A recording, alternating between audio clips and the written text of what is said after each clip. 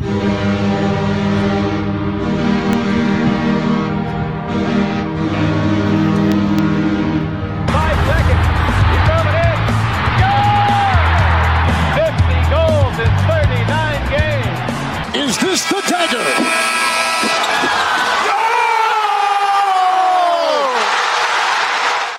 substitution, too many men on the field, Saskatchewan. Gizmo has a block and the sidelines.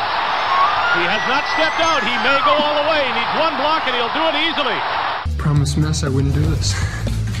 McDavid stops up. What a move. Shoots. Scores!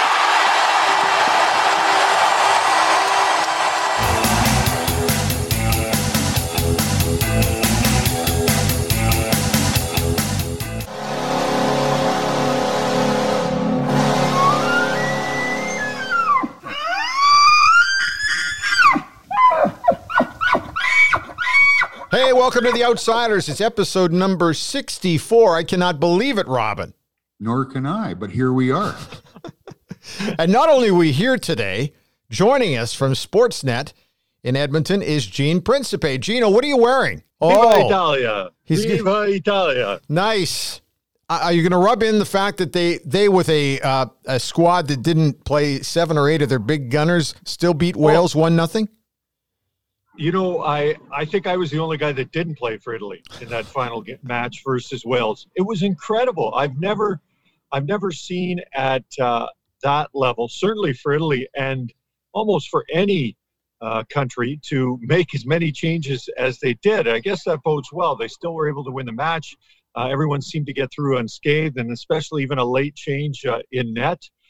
So it was an interesting match, a little less drama than the first two because they are already advanced. But the energy, the nervousness, the tingling, the excitement, it's just a wonderful time when you're watching Euro and you've got a horse or a country in the race. Now, Gina, I got to tell everybody, not only are you the unofficial mayor of Little Italy in Edmonton, You're a huge soccer guy. Beyond being a fan, you've been a referee. But I tell you what, the Italian community is going to get together and have a hell of a good time at an event like this, no matter what. But when you've got a stud team that's 3-0, that's unbeaten in its last 30 games, it's got to be a hell of a lot of fun.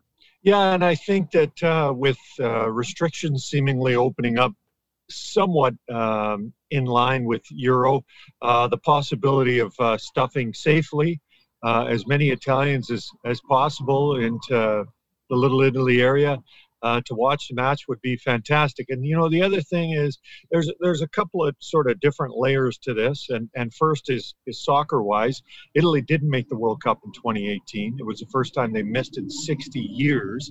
So there's a lot of people on this planet that are Italian fans that had never seen that happen, and I'm one of them. I'm 54, and I think as well, I want to say this properly, but I think Italy was one of the first countries to be really ravaged by COVID, and I think that many people around the world were watching Italy and wondering what's going on, and is that going to happen here?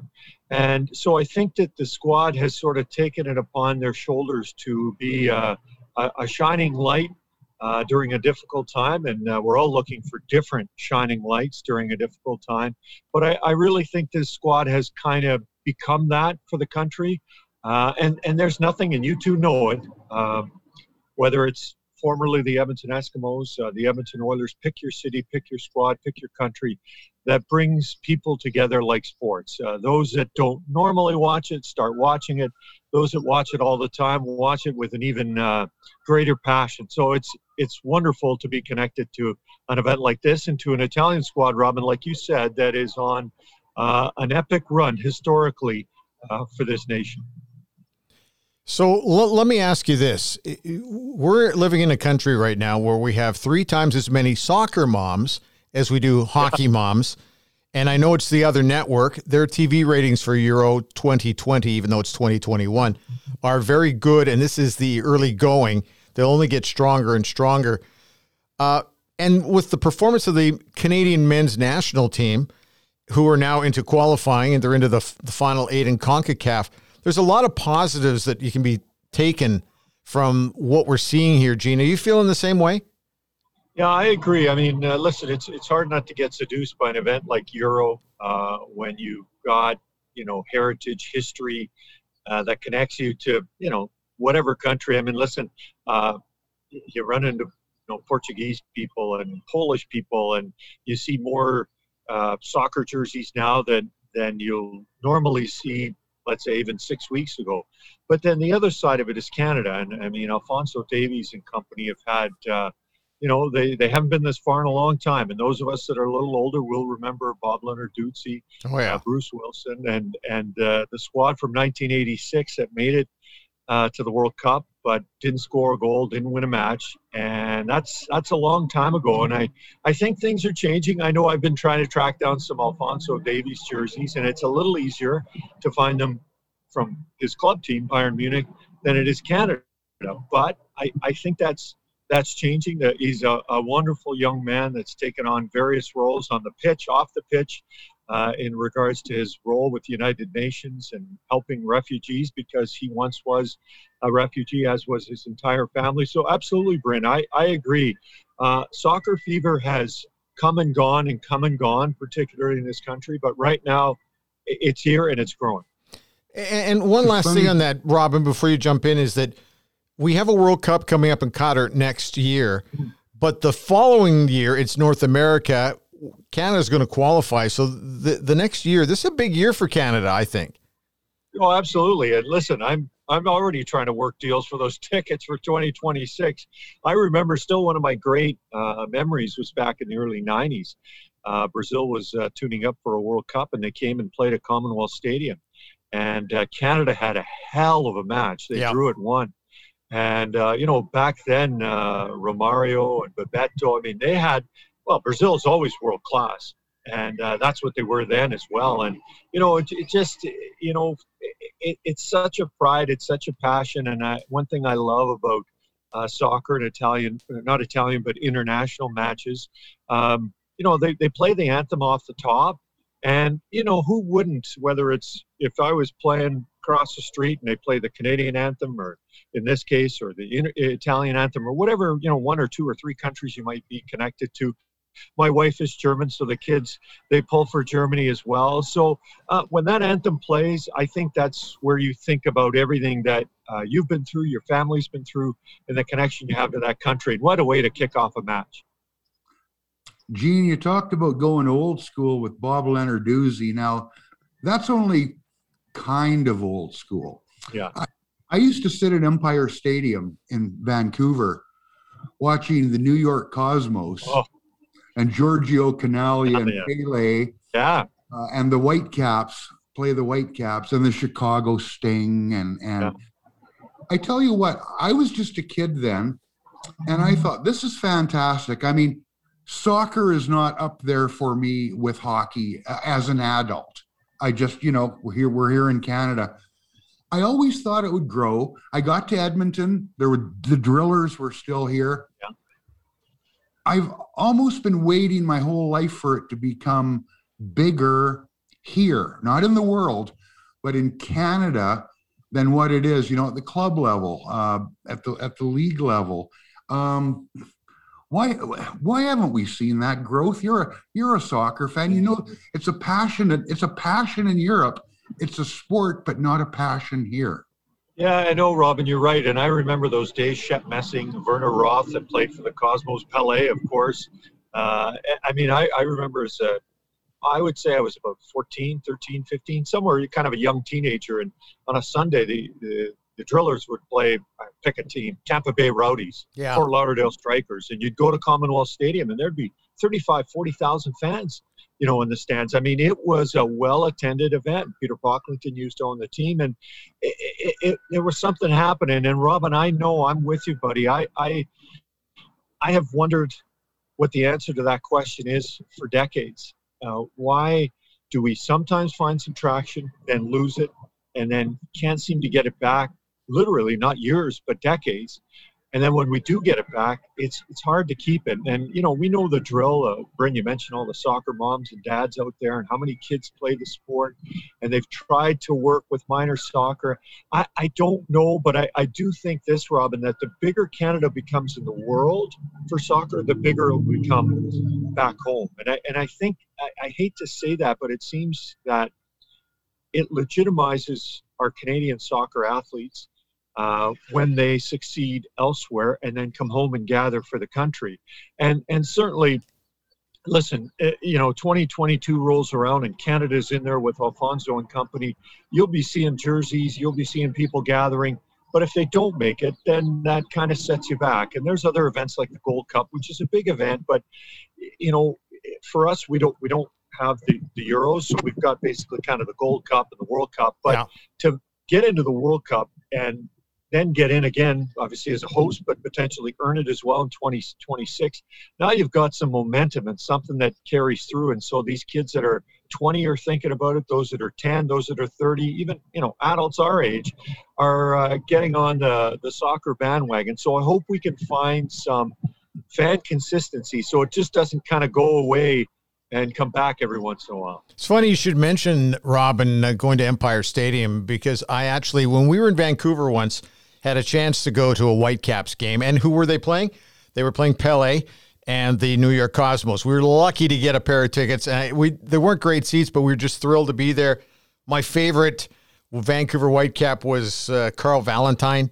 And I also like Willie Johnson, who was a Scottish national who was playing there, along with Bob Lenarduzzi. It was just fun. And then here in Edmonton, it was the same way with the Edmonton Drillers. But we played a very Dutch style of game, and it was fun times. But it was really tough if you didn't have a local interest to root for. Your passion just never got pushed to the next level. And Gene, I'm with you completely. I think we now have a squad of local talent that is coming up, and just to watch what Alfonso Davies has done over in Munich has been amazing. And so now people all of a sudden, people who are not soccer fans, I'm noticing, are noticing. And I think that that's a huge step forward. Well, no, I love what TV has done. Listen, I know I work in television, and you mentioned the other network with Euro, but I remember as a 15, 16-year-old, we used to have to go to Sorrentino's here in Castle Downs on the north side at 6 a.m. because they had like the only satellite dish, and we could pick up Italian soccer, or you went down to Little Italy to watch a match. Well, now you get the other network, you get SportsNet, you get SportsNet World, and you're watching soccer from all across the world right in your living room. And so I think back to what you said, Robin, I think the exposure of that, people watching Alfonso, for example, and it's hard not to use him as the guy because of the club that he plays for, and the fact last year they won the treble and they won the Bundesliga again. So I think that helps as well. But at the end of it, guys, they've got to win. They've got to be in these events because it just doesn't. It's not football or hockey in this country that if your team doesn't make the playoffs, you're still dedicated. You're not turning off and then not coming back the next training camp or the next fall.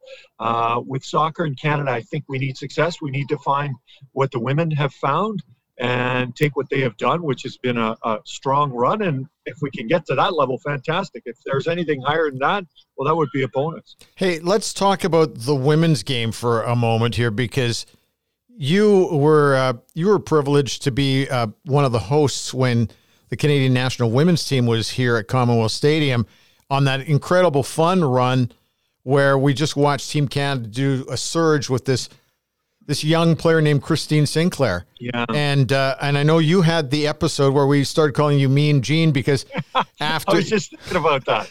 Yeah, I mean, she cried for you a post game, but that was a memory. You've had people cry for you on interviews. Patrick Maroon, and now, oh man. Those are the two that are memorable. And back to Christine, they played the U.S. in the final at Commonwealth full. I remember I was working for Sportsnet, and I happened to be on. I had done some coverage because there had been a group in Victoria, and Vancouver, and Edmonton.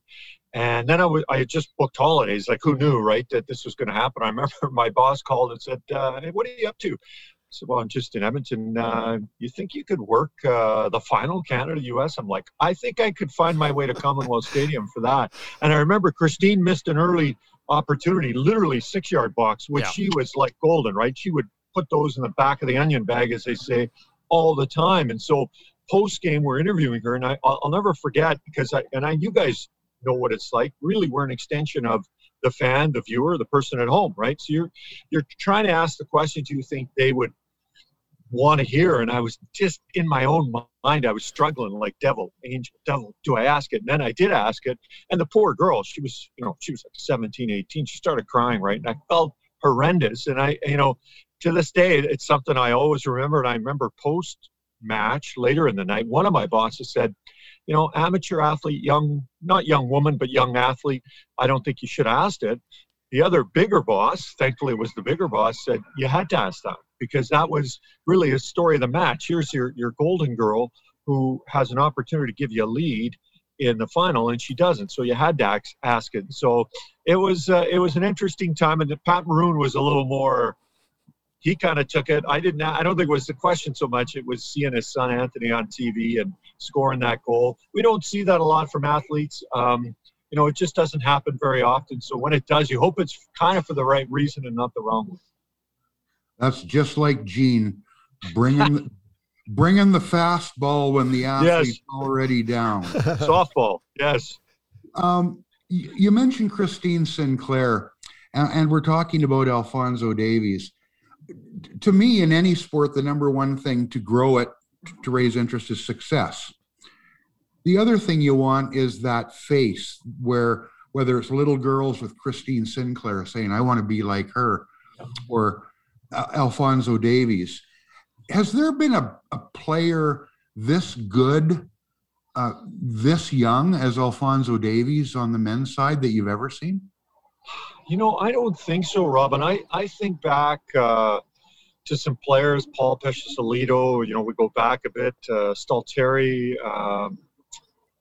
I think the guy who could have made a difference, and still I'm a little sour about it, was Owen Hargreaves. If you go back about 20 years, and Owen was a Canadian but could have played for Wales, in fact, Canada or England. And he didn't choose Canada. And I always felt like that was who, he would have been a star. Now he did play for the national team for England and went to, huge events and represented them.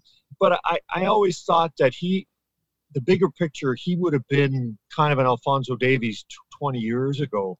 And I always thought, I don't want to say it was a mistake, because I'm not in his soccer boots, so I can't say it was a mistake, but I thought for the country it was a step back, because I think if he had played for Canada, it would have been an instant attraction to the men's team, and he would have made it better and would have helped them with success. But he chose, let's say, the easier route, but a different route. And he had his options, and he took them, which I guess in life we all want options. But he's the last guy, I think, Robin, that had kind of a world power to him since Alphonso. We've had Canadians play, overseas. Kevin McKenna played over there, and Jason DeVos, but not like Alphonso. And I think the other thing, Robin, is, you'd have a guy playing in Germany, and he might not have had, let's say, a huge role, but when would you see him? When did you see the Bundesliga? How could you see it, right? Right. Where now we've got the guy, and we've got the avenue to watch the guy. So I think the combo is great. And listen, Alphonso's, what a story, right? Refugee camp, comes to Edmonton, literally the shirts on their back, and look at him now. And so there's more to it than just on the pitch. So, Robin, there have been guys, I think, close, but I don't think there has ever been, or for the near future will be, anyone like Alphonso. The other thing, too, that's fascinating to me, a few years ago when he came out to drop the puck at the start of an Oiler Flames game, he was there, and I was looking at very carefully to see what the reaction would be from Connor McDavid and Mark Giordano. And both of them were like, wow, this guy, and let alone what the look on the face of Leon Draisaitl will be, who obviously gets the updates constantly from Germany, but you could just see those three athletes at the hockey level. We're looking at this kid who's from here in Edmonton, who's doing this at a world level, and you could just see the admiration that they had for him. I thought that was kind of a special moment. Yeah, and I think there's the understanding, and Leon understands it more. Yes. Because of his background and where he's from. But listen, when we were in Germany with the team, I think it was 2018 when we went over to Sweden and Germany. Listen, if Leon Draisaitl, who was becoming a 50-goal scorer and a Hart Trophy winner, not at that time, walked down the street, or Manuel Neuer or Thomas Müller, or pick a German player, and it's no comparison. And that's not a shot at Leon. He plays overseas. He plays when games are at 2 or 3 in the morning, for example, when Edmonton is playing. But he has grown the game, and he's grown his status back in Germany. Soccer is all around the world, and that's it, bottom line. If Connor McDavid walked around the streets of Napoli, I don't know how many people would recognize him. But you throw in a Messi or Ronaldo or Alfonso, and I'm not saying he's at that level, but it's just different, right? People all around the world watch soccer. People all around the world watch hockey, but I would say not to the extent that they watch the beautiful game. Now, you want to shift gears a little bit and get back to stick and puck over here, because but before we do though, Robin, because this is we got a bridge here. Gene, you officiated at the soccer at a high level of soccer for 15 years. Let's first start talking about the officiating at the Euro, which I think has been exceptional. Let's talk about some of your refereeing experience, and then let's talk about the NHL, which the refereeing has been absolutely atrocious through these plays. That's where you're going with that, Robin? We were talking about that earlier. Yeah, it's one of the stories, again, sadly, in the postseason here. But yeah, I mean, I don't know about the officiating at the Euro 2020, but Gene certainly has watched it, and he knows of what he speaks, having done it himself for years and years. Yeah, Brendan, Robin, it was one of the great, I was like 25 years old, and I'd actually had both my knees scoped from playing soccer, and I was kind of tired of being injured. So I thought, well, what would be kind of a neat way to stay in the game? And at that point, not married, no kids, didn't really think I was coaching interested. So I thought, well, it'd be neat to be a referee. You're on the pitch, you're physical, you're running. Theoretically, you're not getting tackled, hopefully, if you're handling your cards right and your calls right. And so that's what I did. And I did it for 15 years, loved it. It was, for officiating, you go kind of from a level 3 to a level 2 to a level 1 to nominated national to FIFA. And I made it to nominated national. One of my great regrets is I was at a camp in Ontario, and it was, we had to write a test. And I was not great at writing tests, and I needed an 85, and I got 80. And I was 35. We were having kids. I was getting busy with the Oilers. I had to miss some assignments, soccer assignments, because of hockey, my career. And so between the mark and the fact that I would have had to wait 2 more years to move up to national, family, work. So I always wanted to be a national referee, and I never quite made it, but I loved it. And I loved it. It didn't matter how old, what gender. I loved it after a game when players would say, thanks, like, good job. Like, I always felt like I tried to be a player's ref. I didn't run around there just because I had the cards that I wanted to act like, hey, I'm going to use these at any moment. Yeah, you have to use them sometime, but I really tried not to. I always felt like it wasn't my job to kick people out of the game. It was my job to keep them in the game, as it was for the player themselves. So I loved refereeing. The Euro refereeing has been fantastic so far, knock on wood, no issues to speak of. And as for the NHL refereeing, I cannot believe on social media, people are just ravaging the remains of these referees. I don't know what the NHL, I know the NHL follows social media to some extent. I don't know if they respond or react to social media, but people seem outraged, absolutely outraged at what they've seen and what they've seen called, or it seems like more importantly, non-called. I don't know if that's going to change, but we're at the creme de la creme now. We're into the final 4 teams. You should have the best referees in the league on the ice virtually every game. Well, what's frightening about that for me, Gene, because I agree, I can't believe in all the years you would have refereed soccer that you made as brutal a non-call as we saw last night. When you're down to this level, it's supposed to be your best officials. Suzuki gets punched in the mouth. Chris Lee is standing right there. And it's almost like he sees it and he goes, if I look away now, people will think I didn't see it. I mean, singling out guys is tough, but look, they're paid professionals. They're doing their job in public. This is a problem, not just Chris Lee, but this kind of officiating does not help sell the game, does it? No, it doesn't. And Robin, listen, you've been around it a lot, and Brent, the referees are good dudes. Like they're it's unfortunate we don't. The only time we as media kind of get to see a referee is, after the game, if they're out for a pop, or you run into them at an airport, or maybe if you catch them walking into a game, we always see them with the whistle and the stripes and making critical decisions. But I'm curious. I don't know what the NHL is going to do. We've still got the finish to the conference finals, and of course the Stanley Cup final. It's a cliche, but they really need to get on whatever is the page that they want everyone on.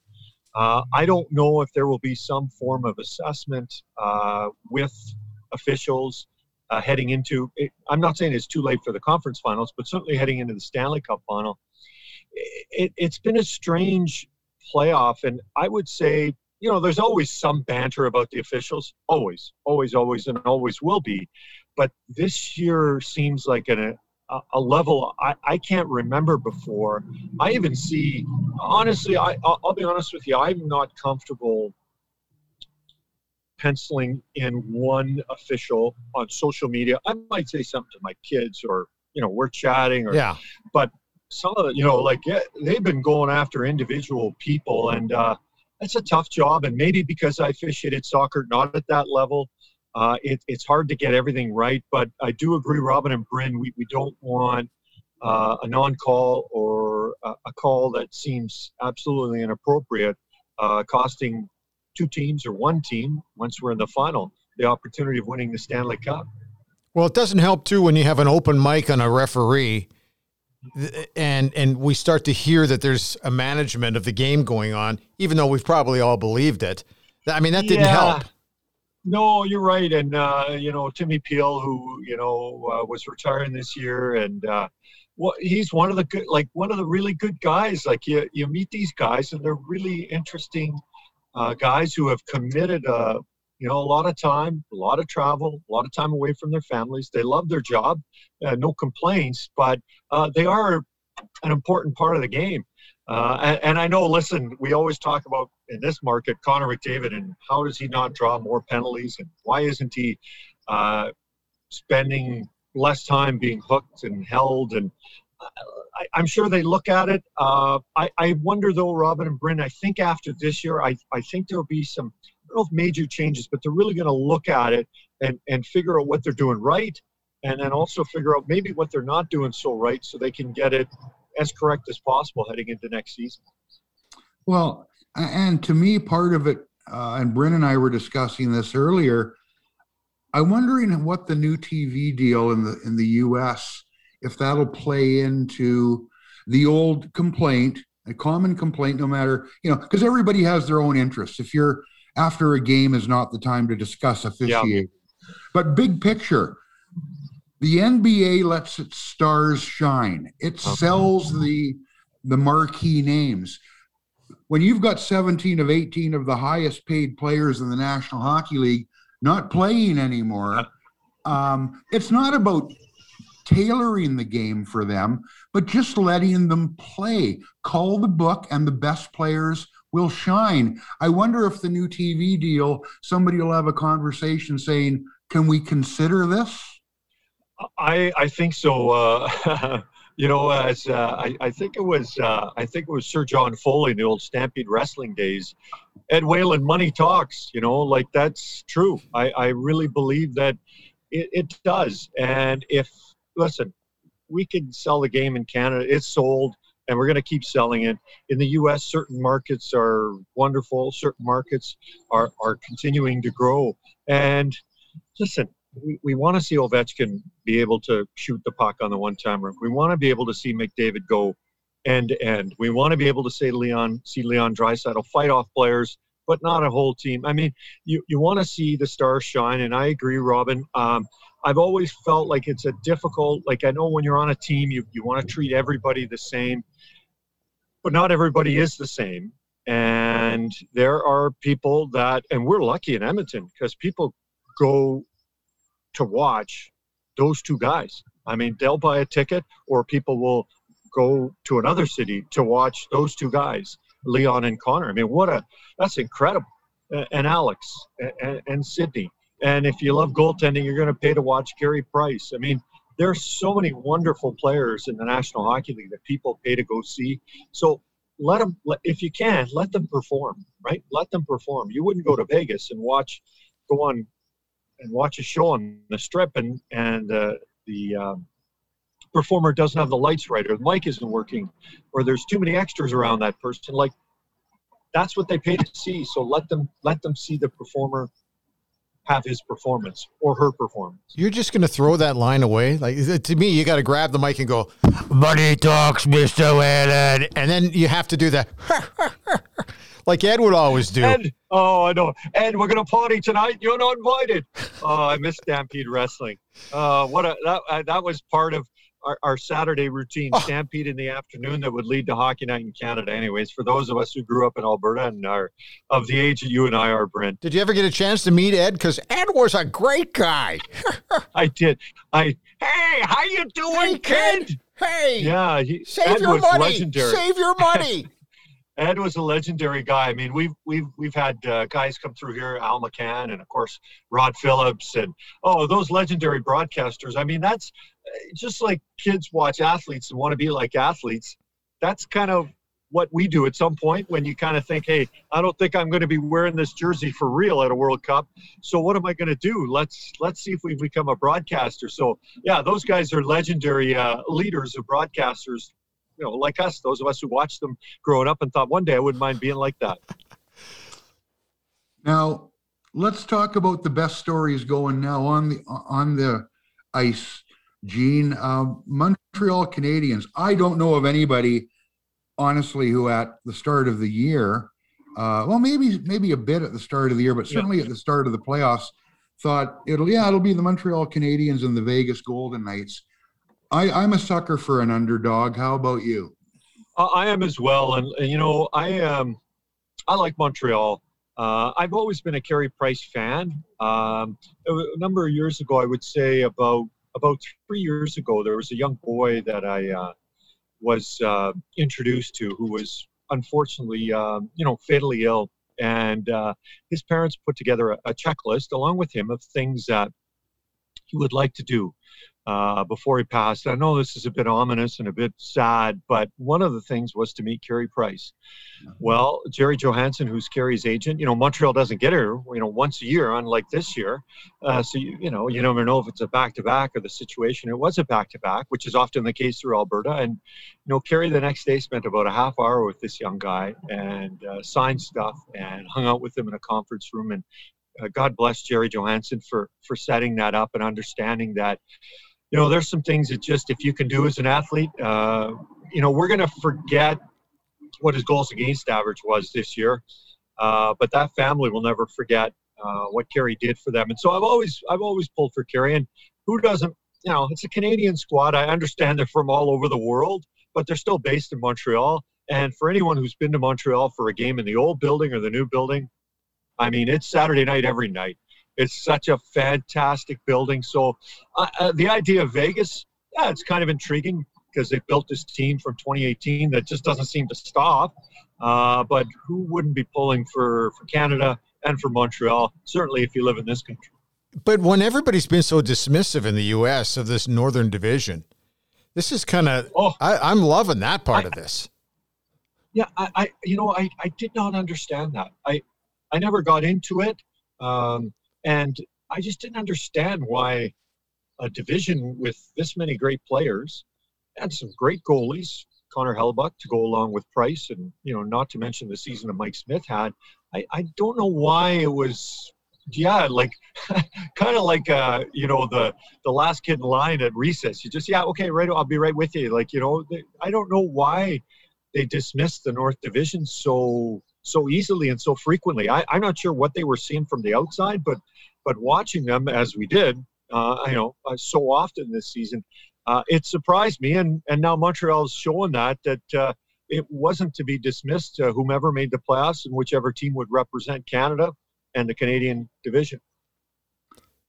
Gene, I wasn't aware of that Carey Price story. I think one story that a lot of people were aware of, we saw Luke Richardson the other night tap the lapel pin.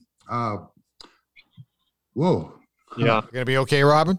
It's a tough story.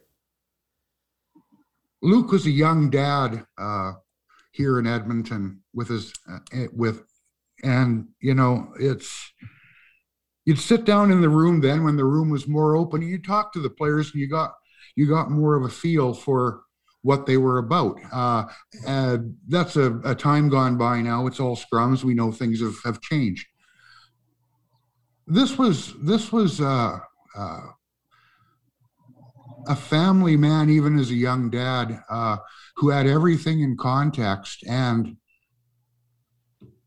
to see that the other night, I think it hit home with a lot of people because, family first. The sport's important. It's the Stanley Cup, for crying out loud, and people are watching it. But that little motion, man, that hit me like a ton of bricks, and I'm sure it hit a lot of people. How about you? Oh, it was beautiful.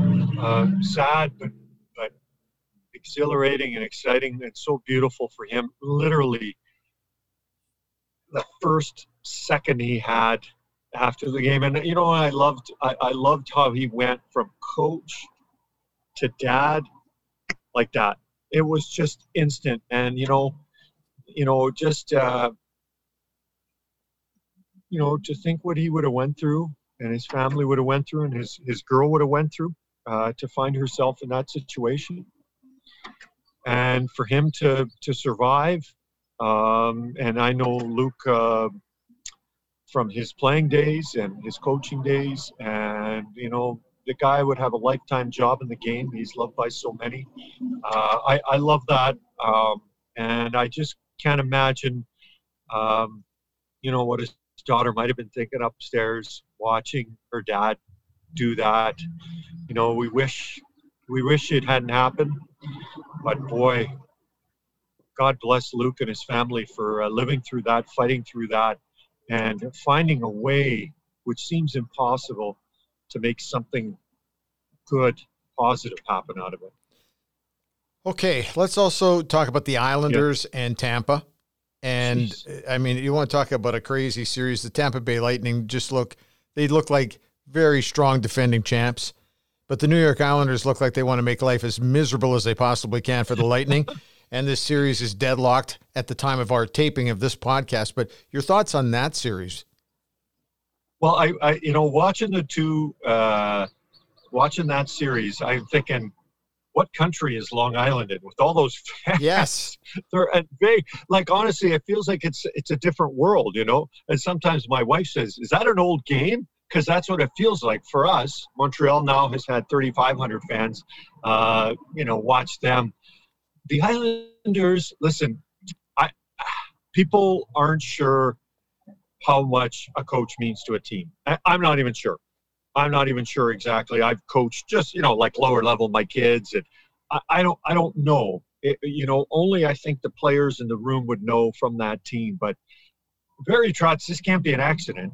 The Barry Trotz is able to put together these kind of teams on a year-to-year basis with different clubs after an incredible run with Nashville. I mean, how can you not cheer for the Islanders? Their fans are bonkers. And that, to me, the Islanders are a little like a Canadian market or Boston, where the tradition's been passed down, right? Dad was an Islanders fan when Bossy played and Nystrom played and Gillies played and Trottier. And now the son is a fan. Here's your jersey. Here's your jersey, kid. Yeah, like you got no, I don't think on Long Island you got a shot of being anything, and in that area of being anything but a Islanders fan. So I love that, And then there's Tampa, kind of this sleepier hockey market, but still a wonderful hockey market. It's won a couple of Stanley Cups, and it is really a great place to go work, quote unquote. So it's a fantastic series. So there's lots of drama and excitement, and I mean, it would be, of course, nice to see Montreal get through for representing Canada, but Vegas, Long Island would be a wonderful series. Vegas, Tampa, I hope it's Montreal, and I think Montreal and the Islanders might be kind of neat. Tampa did win their cup. So the Final Four is always such a coin flip, but you're right. Tampa has those stars, and the Islanders have this team that Barzal's a star, but they just have this great club. And, Jordan Eberle's on the team. I always liked Jordan and still do. So, part of me is pulling for him as well. Gene, if you go back far enough, and being old as dirt, I can do that. The last team that I cheered for before getting into the journalism game was the New York Islanders, when they were getting into that dynasty. Right. It was only because they drafted Lauren Henning from the New Westminster Bruins, who I watched as a kid. We know about the Cups. Now we know about a long dry spell, different buildings, so on and so forth. The Oilers came along and clipped that dynasty in the bud with their own. But I was reading this morning, for the new rink next year, after some tough times and with the Stanley Cup still to be decided, they've sold 15,000 season tickets for next year. Yeah, it's incredible. And they've been, listen, you mentioned it, they've been shuffled around, right? Like, where are they going to play? They're building a new rink. I always enjoyed Nassau County Coliseum, and maybe because I grew up watching those two teams battle it out. So there was sort of a nostalgia. Was it, up to the standards that an owner would want when it came to earning revenue? Unfortunately not. Nostalgia doesn't pay a lot of salaries, but luxury boxes do, and suites and low seats and all that kind of stuff. But they've been kind of, not disrespected, but it's been a franchise in limbo. Where are they going to play, and when are we going to get this done? And are we moving them into Brooklyn? Are they Long Island? Are we going to split games? No one else has kind of found themselves in that situation. So there is that pulling for a club and an organization that has had to kind of go through some things that no one else in the league has been dealing with. And I used to work with Ray Ferraro, and Ray was a longtime Islander. And so there's definitely lots of different connections to the Islanders. And they're, they've been around a long time. Tampa obviously is a newer team, but I like my old Italian paisan, Phil Esposito. If you ever, you guys have met him, he's a wonderful, wonderful man, wonderful hockey man. Brought that team to Tampa. So, there's always storylines that you could root for. And I think the one thing I found, Bryn and Robin, over the years, you talked about Robin, the last team you cheered for, you end up cheering for people. You end up cheering for stories that involve people that would be a good story. You still have your favorite teams, but, I look at Jerome McGinley, right? Played for the Flames, hated Flames. And then you meet Jerome, and then you see the things he does, and then you get to talk to him, you go, wait a minute, I'm supposed to hate this guy? Like, I kind of like this guy. He's a really good guy, right? So you never sort of leave your allegiance, but you just find some other avenues to cheer for people. But you have this positivity about cheering for the New York Islanders, and then we have to talk about the shit disturbing of Stan Fischler, who I love Stan. Yeah. And I bet you if I turn around and look at my bookcase back here, I've got to have at least 6 to 10 of his hockey books. I don't think anybody's written more hockey books than Stan, but yet he's, he is an Islander guy through and through, as we probably all know. But his dismissal of the Edmonton Oilers not being a dynasty because they didn't win 3 in a row, but won 5 of 7 years, that's Stan to me. Yeah, but I know that's pissed a lot of people off. Oh, I know. And, point made by him, right? If he had said, hey, the Oilers are kind of like the Islanders, okay, right? We would say, 5 and 7, very similar. First time I met Stan, because I, like you, Bryn, had a number of his books. I mean, especially if you date back as we were growing up, I mean, there weren't a lot of, he was one of the preeminent hockey writers, and then he wrote books, and so you'd read them. And I loved his books, and the first time I met Stan, I thought, wow, I always thought he would be taller. I like so many people, I just saw him on TV. And he was an interesting guy. And the one thing I'll say about him, he said, if you need anything, just let me know, right? And so I thought that was really nice of him. But yeah, the stuff he said about the Oilers. Hey, and by the way, we have to also credit Shirley, his wife, who's long passed away now, who is another lovely lady. But Stan had that on-air, that air about him. And when you got a chance to meet him, was really nothing like that. Is that fair to say, you guys? Yeah, I agree. And Robin, you've met him many times. And I remember on a sidebar, a Robin story. I remember going through New York and Long Island and playing New Jersey. And I was going to do an opening with a bunch of watches. And just to kind of say, something about, the Oilers will be right on time tonight, start on time. And Robin said, maybe don't use those, because then when we cross the border, they might stop us. And so I didn't use them because of Robin, actually. And it made sense, because I remember the customs guy stopped some people. I think it was Vishnowsky might have been stopped. But so Robin, I remember the days that you would travel with the team and the impact you had on me, let alone when you would stop your recorder if you didn't like the question. Anyone who's been in a scrum with Robin remembers that. And then you get the look. But when he would stop his recorder, it was like, okay, that must be a bad question. But I learned a lot from Robin. And one more Robin story, if I can. I remember when you broke the story, Robin, was it Doug Waite was becoming captain? I think you broke that story. Yep. Right. And I remember Slats he was so mad because you'd done your job. And I just thought, wow, this guy is good at what he does. And he's got so much kind of respect. Back in those days, you would have tweeted it out very early. You kind of had to kind of wait for the paper the next morning. But you were great at running your job. And of course, Bryn, you helped me out many times with the Oilers. So it's kind of, the media is one big, not always happy family, but generally speaking, because we spend so much time together. Well, I thank you for the mentions, but I got to tell you, the watch thing, Gene, was strictly selfish, because there were a group of us who used to go down to Times Square. Yeah. Oh, Sparky and Barry Stafford and Maddie and Kevin Carius. Yes. And we'd go buy all those bogus Rolex watches. And I tell you, I don't know that they were always declared. That's all. Right. Yeah.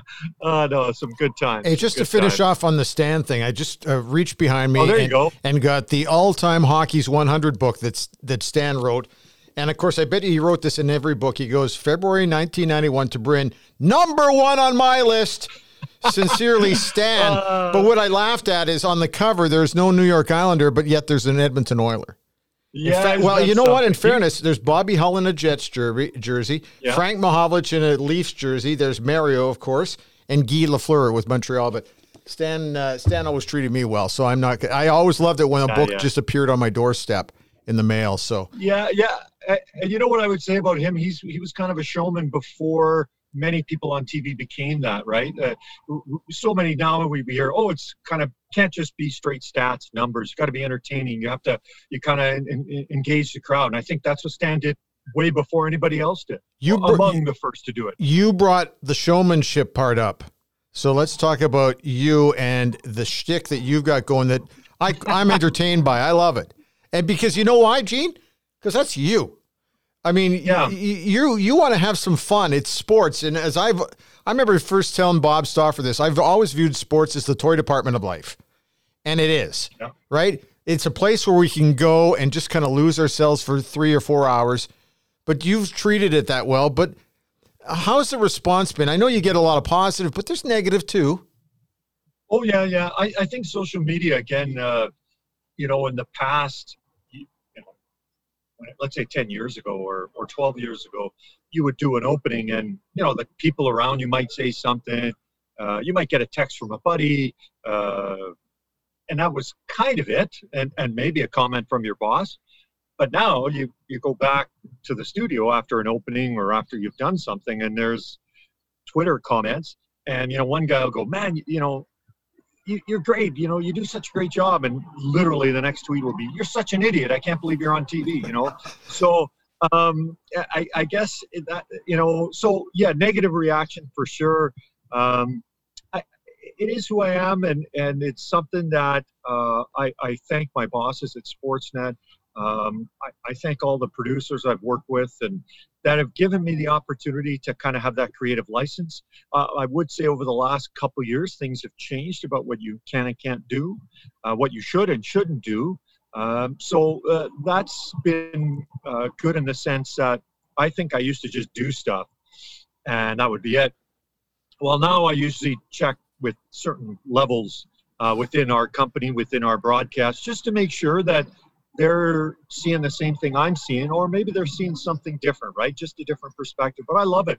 Honestly, if I wasn't able to be me and to do that stuff, the job wouldn't be nearly as fun. And again, I've worked with great, you know, I currently work with Jack Michaels and Louis DeBrusque and Arna Ryan Singh and Chris Cuthbert and Craig Simpson and Jim Houston. And, you know, we got so many great people that we work with. They know all the stats and the numbers. They got all that. And yeah, I'll throw some numbers in there, but I'm more about kind of what's behind the person, what stories are to be told about, you know, something regarding their family or their upbringing or their passions or their hobbies or their superstitions. And so I love that avenue of kind of digging and finding out information and trying to relay it to the audience in a somewhat entertaining, humorous way when it's called for, and when it's not, just give me the facts straight to camera and no fooling around. Gene, I have loved so many of the shticks you've trotted out pre-game. I mean, if you show up in a hot dog costume, I mean, come on. You've got me right off the top. Now, I don't expect people out there to understand all the subtleties. I mean, we do. I mean, okay, you want the hardcore guys, there's the beat writers and yeah. You know, then there's the rights holders. Well, you know, and then the radio folk that are there. You are there when you're doing the silly stuff, you're there as a host. Yep. You're not breaking stories. And you read so you mentioned social media, it comes along. Hey, how can Gene Principe be taken seriously as a journalist? He's wearing a hot dog costume. And like, you can't separate the two. Like, right. Clearly one's over the top. And there's a time, I mean, and maybe some of them saw your lamest act of all, and that was having newspaper guys on during the intermission on TV. Yes. Holy. Oh, wow. Yeah. You look like you're having fun, and you know what? It's the entertainment business. We can't forget that, can we? Yeah, I agree. It's funny you mentioned the hot dog. I remember wearing it in Boston. It was a day game, and Fernando Pisani was with the team. And poor Fernando had come back from it was 12 or 13 games, actually. He had a bad back, and he came back. And they said, oh, your interview's over here. And he comes around the corner, and he sees me. He goes, really? He goes, I got to talk to you, a hot dog? I said, yeah, sorry, Fernando. And back then, Kelly Buchberger was the assistant coach. And I remember saying, it's the first time in hockey history a hot dog's interviewed a burger. So, nice. You know, for me, those are layups, right? Those are easy. And that's why I have to thank the people around me. It's one thing to want to do it. It's another thing for people to let you do it. And it would be easy, and safer for everybody just to go, you know what? Let's not do that. And I know when I'm on Hockey Night in Canada, or you're on playoff games, of course, I get it. Would I like to do stuff? But I understand we're in the playoffs. This is about Connor and Leon and Carey and Mark Scheifele. Pick a team, pick a player. But I like when we're doing some regional games and we can have some entertainment. And listen, this all kind of started after the cup run of 06 to Game 7, which you covered, Robin, on a day-to-day, flight-to-flight basis. The next year the team won 2 of their last 20 games, and people are coming home maybe from a good or so-so or not good day at work, and they turn on their TV and the team was struggling. And I thought, man, we gotta deliver something that makes these people want to stay around and stick around and watch, and not hit them with they've lost this many in a row and their power plays for this. And so that was kind of where it started, and here we are 15 years later, and and luckily for me it continues. I really do enjoy it, and it keeps the creative juices going. Well, I know a lot of people that like the banana thing. I don't see the appeal myself, but and as for the leprechaun outfit, which was my all-time favorite, I thought you were going to become one of the lucky charms for the Edmonton Oilers, but well, the banana one's a bit of a slippery slope. It right? is. That guy. It is, and it just you got to be part of the bunch. Anyway, hey, before we go too far, of course. Our podcast, The Outsiders, is powered by the Macintosh Group at Remax River City. And Brent McIntosh just sent me these. He said, look, Brent, in honor of the guest on Monday, would you please include some real estate puns in this? And so I want to have you on for this because he said, the man who invented the door knocker won a Nobel Prize. That's true. Two banks with different rates have a conflict of interest. And Brent also says, my neighbor's sprinkler is a constant irrigation to me. We'll get into the rest later. You know what I love? That's what I love about puns is that everyone can do them. Like, honestly, it's everyone that I happen to do them, and I happen to do them on TV, but people do them all the time, so I love those. Those are great. Behind my right shoulder, there is a statue that my dad actually did. It was in an art class. It's William Shakespeare who said, the pun is the lowest form of wit, yet nobody used it more than that guy. Although you're probably getting close, Gene. I'm trying to challenge him. Was there something in the water at the University of Alberta? Because you started along with me. We were just kind of having some fun at CJSR Radio, the campus radio station. John Sexsmith was another guy who went through CJSR. There had to have been something that we must have fumigated out of the studios because the three of us are notorious for bad word usage like this. Yeah. The only journalist that came out of there was Mark Spector, because Mark used to be there as well at CJSR. Mark is a true journalist. Like, I love working with guys like Mark, like Robin, who aren't afraid to call it the way they see it. It's not an easy job. And I know, Robin, when you covered the Oilers and did as well as anybody in the National Hockey League, you would write a tough story. You would write a critical one if necessary, when necessary, and there you were the next day in the dressing room. Always, we all have our roles. Back to what you were saying, like you don't want, I'm going to say, 15 media guys in Edmonton. Everybody does the same thing. What is if you're a reader, a listener, a viewer, that's no good. You want some variety, and so. When I work with Mark, obviously Mark, he's not afraid to speak his mind, just like when we used to do those segments and intermissions, Robin, back in the old days on TV. And that's tough. I like being liked, but you guys are okay with saying things that are honest and true and what fans are often thinking when you write it or you say it. Well, I tell you what, I think that, Gene, if you and Brennan Sexsmith went on a tour of comedy clubs, you'd make a shitload of money, because when you talk puns, and it's funny, if there's a little mini Hall of Fame coming from my end of things, every time I see on Twitter, and there's lots of them, somebody tries a pun, I always say, "Thanks, Gene." Yeah. Whether it's you or not, and they know exactly what you're talking about. Hey, it's an art. I can't do it, man. I tell you what. Well, it's funny because sometimes, especially when you have younger, people with your podcasts or listening to the radio or TV, sometimes they like, I'll see a tweet and someone will say, "Oh, Ron McLean's using Gene Principe's material." Oh, like, hang on a wait sec. a minute here. Hang on a sec. Wait a minute. This just shows. Not that you don't know what's going on. It just shows you're a little younger, because Ron, I mean, he's the master.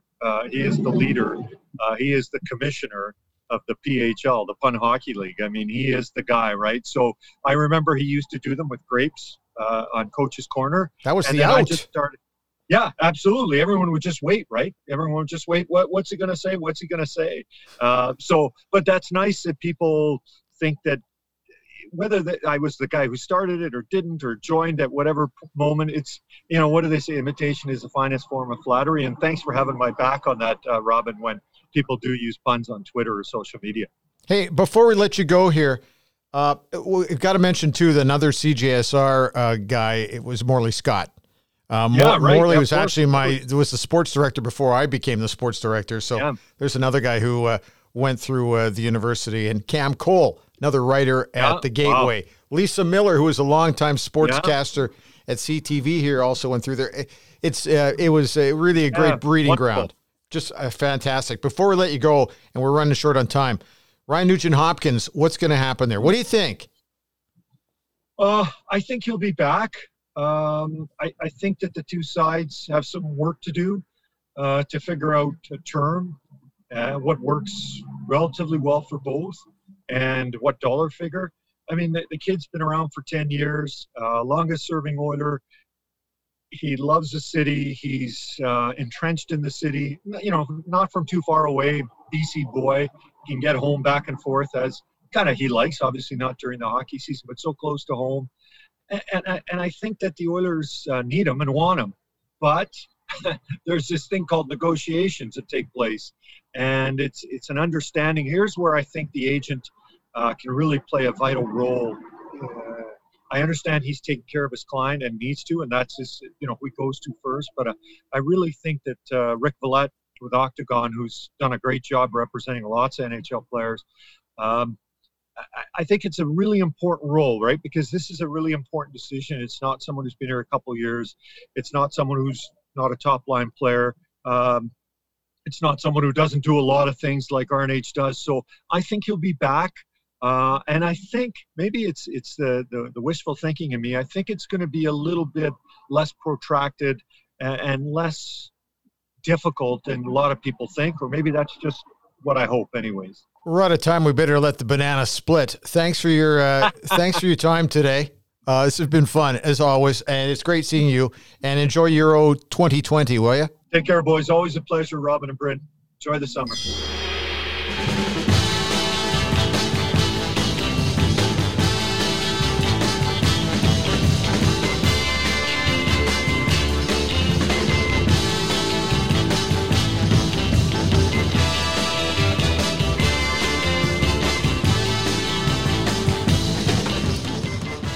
Hey, The Outsiders is powered by the Macintosh Group at RE/MAX River City. Well, we just were talking with Gene Principe, and obviously Brent knew we were going to be doing that, so send along some nice puns.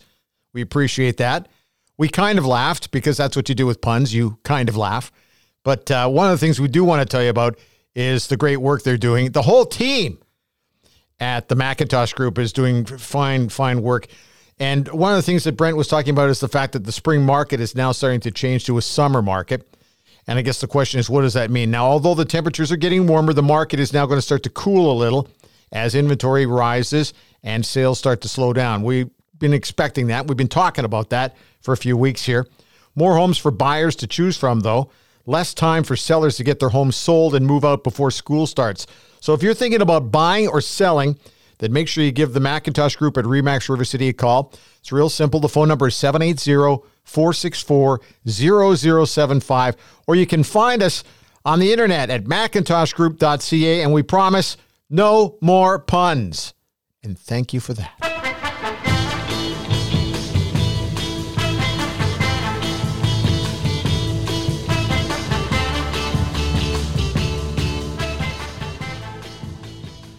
So there we go, another episode of The Outsiders brought to you by the Macintosh Group at RE/MAX River City. Robin, that was fun.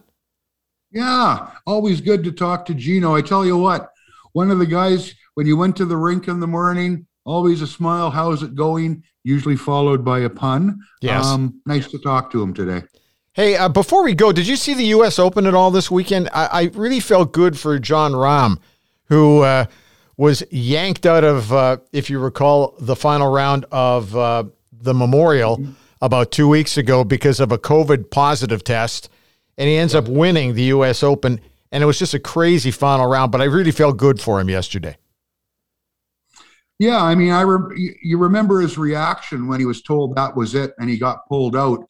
To come back right away like that, yeah, good story. I mean, I tell you what, let's all get done with this. So can you imagine being in that position and say, sorry, you're done playing? tough one. To see him bounce back right away like that, terrific. Lost out on $1.674 million, but ends up winning $2.25 million 2 weeks later. And there's nothing more fun than watching a dad on Father's Day holding his little baby. I thought that was a great picture, but I just wanted to end on a nice happy note because I as crazy as it was, and Mackenzie Hughes, the Canadian, our Canadian hope, I didn't tune into the final round until a little bit later on Sunday afternoon.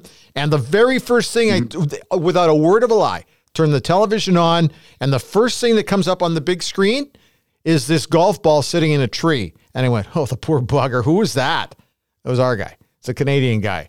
And it was so hard to overcome that. But anyway, just been a fun week. That's pretty much. Do you have anything else? Are we missing out on anything? I didn't see the big deal in that. I mean, I probably blew 4 or 5 balls into the trees every round I played, but they usually came down.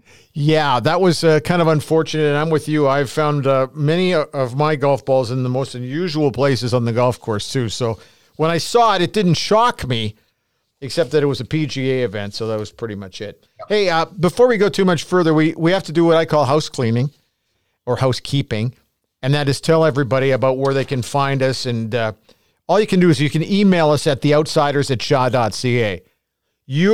Your suggestions for guests, always welcome, or thoughts, whatever. The email, theoutsiders@shaw.ca. You can check us out on Twitter. The handle's really simple. It is @outsiders2020. Also, make sure you tell your buddies to subscribe or follow our RSS feed on any of your favorite ear candy sites like Apple, Google, Spotify, and Pocket Casts, etc., etc. We're also on YouTube. You can't see us yet. We'll work on that. But you can listen to us on podcasts. As I said last week, that seems to be growing, and I kind of like that. But the other thing, too, your support is greatly appreciated. We'd be thrilled to talk to any potential advertising partners because we spend a good chunk of our Monday morning doing this show, and we're not getting paid for it. But it's really kind of nice when we have people kind of step up to help us out a little bit. Wouldn't you say, Robin? Absolutely, man. You know what? We have fun. If you have fun and a little money besides, bonus. The other thing, too, we can come up with some great features, and we're going to be working on that over the next few weeks. Anyway, we'll get bigger and better with your support. The growth over the past few months has been really noticeable. And the other big thing is on social media, make sure you keep retweeting to your pals, because if they send the message out, that's fantastic as far as we're concerned. Nothing else, Robin? No, I'm good, man. Okay, great. We'll talk to you next week. You sure will.